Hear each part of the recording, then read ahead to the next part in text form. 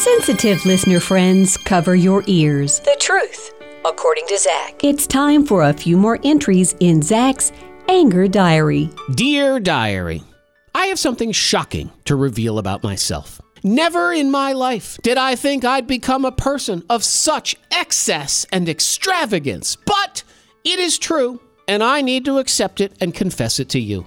I own a $27,000 trash can. Crazy, right? You probably think I'm making this up, but it's totally true. I never thought I'd get to a position of riches where I would own a $27,000 trash can. And even if I did end up getting that rich, I still never thought I'd be a person who would spend $27,000 on just a trash can. But friends, it's true. Now, I should point out that this trash can wasn't originally branded and sold as a trash can. It was initially referred to as something called a car. I originally purchased it with the plans of using it for its intended goal, to be a car. But I see now, after driving my children all around town for the past 6 months, this large metallic object on 4 wheels isn't actually a car to them, rather a large moving receptacle that is available for all of their filth and garbage. This car ain't even that old, and there's just trash all over the place, and muddy footprints on the door, and one of the seats has some kind of stickiness on it. It's almost like a syrup. Who had syrup in the car? At no time did I serve pancakes in this automobile. So where did this syrup-like substance even come from? And don't even go in the trunk, because that's actually a $27,000 gym locker filled with baseball equipment, wrestling shoes, gross socks, and God knows